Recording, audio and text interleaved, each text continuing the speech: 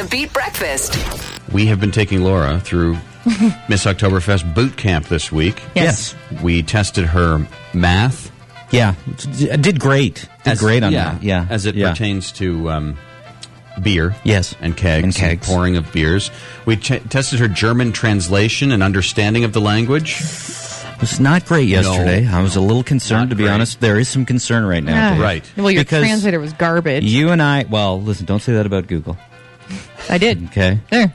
But you and I, as former judges, we have some insight. Right. So that's why we're trying to help out Laura here with some real-type judging questions. Former and future judges. Yes. We have just recused ourselves. Yes. Just this 1 year. How do you know I'm not going to run again next year if I lose? Oh, boy. Well, you're not going to lose. That's right. With this training, I'm sure I won't. Oh, okay. Lay it on me. Good. Okay, so we are focusing in this day on German innovation, German invention. Okay. Okay? All right. This is important because you must know German culture from the very beginning. Yes. Very important. Okay, here we go. Okay, question number 1, Laura. This popular pant is still fashionable today, 140 years after it was first patented by a German named Levi. Oh, jeans. Come on. Oh, Laura, yeah. Oh, too easy for you? Okay. Oh, come on. Okay, all right. Did you want to tell us a little bit more about that or not? Oh, yes. Yeah. Jeans is correct. Jacob Davis and Levi Strauss had the idea to sell denim pants held together with rivets in 1872 and received the patent a year later. Yes. Another Okay. fun fact about Levi. Oh, well. Former Miss Oktoberfest, Lindsay, she was there last night, and she brought her new baby, Levi. It's his name. Wow. Oh, my goodness. We put him in a food bank bag. German Incredible. is that? Wow. Okay, here we go. Question number 2.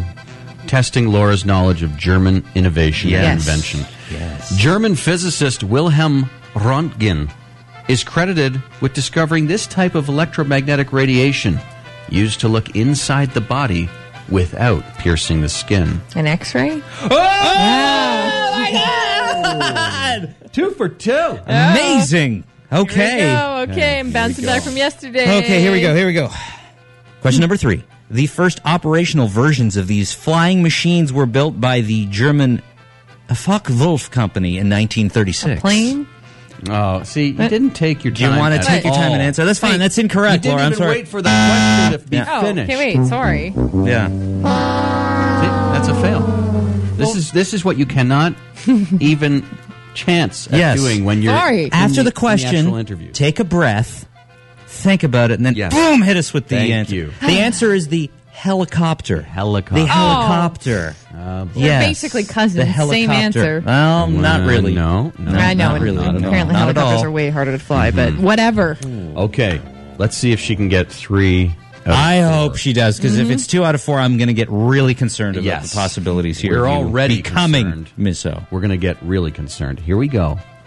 Laura, often served with spinach dip, when offered this delicious dark rye bread, a joker might respond, I don't even know her nickel. Okay, that's a terrible joke, and it's pumpernickel, and I love that bread. You are correct, Laura. 3 out of 4. Way to go. Wow. Jay, tell us more. Well, pumpernickel is believed to have gained popularity in Germany in the 15th century. It's delicious. Have you ever had pumpernickel Oh, bread? yes. Have I ever had? No, never in my whole jam. life. Sometimes it's brought to my family dinners, and they make that pumpernickel bread bowl. I don't even know her nickel. There's not. Okay, I don't want to talk No? about it anymore. I thought I don't that was want to talk funny. about pumpernickel anymore. Laura, way to go. Nice job. Thanks. Carlos, Dave, and Laura on 91.5 The Beat.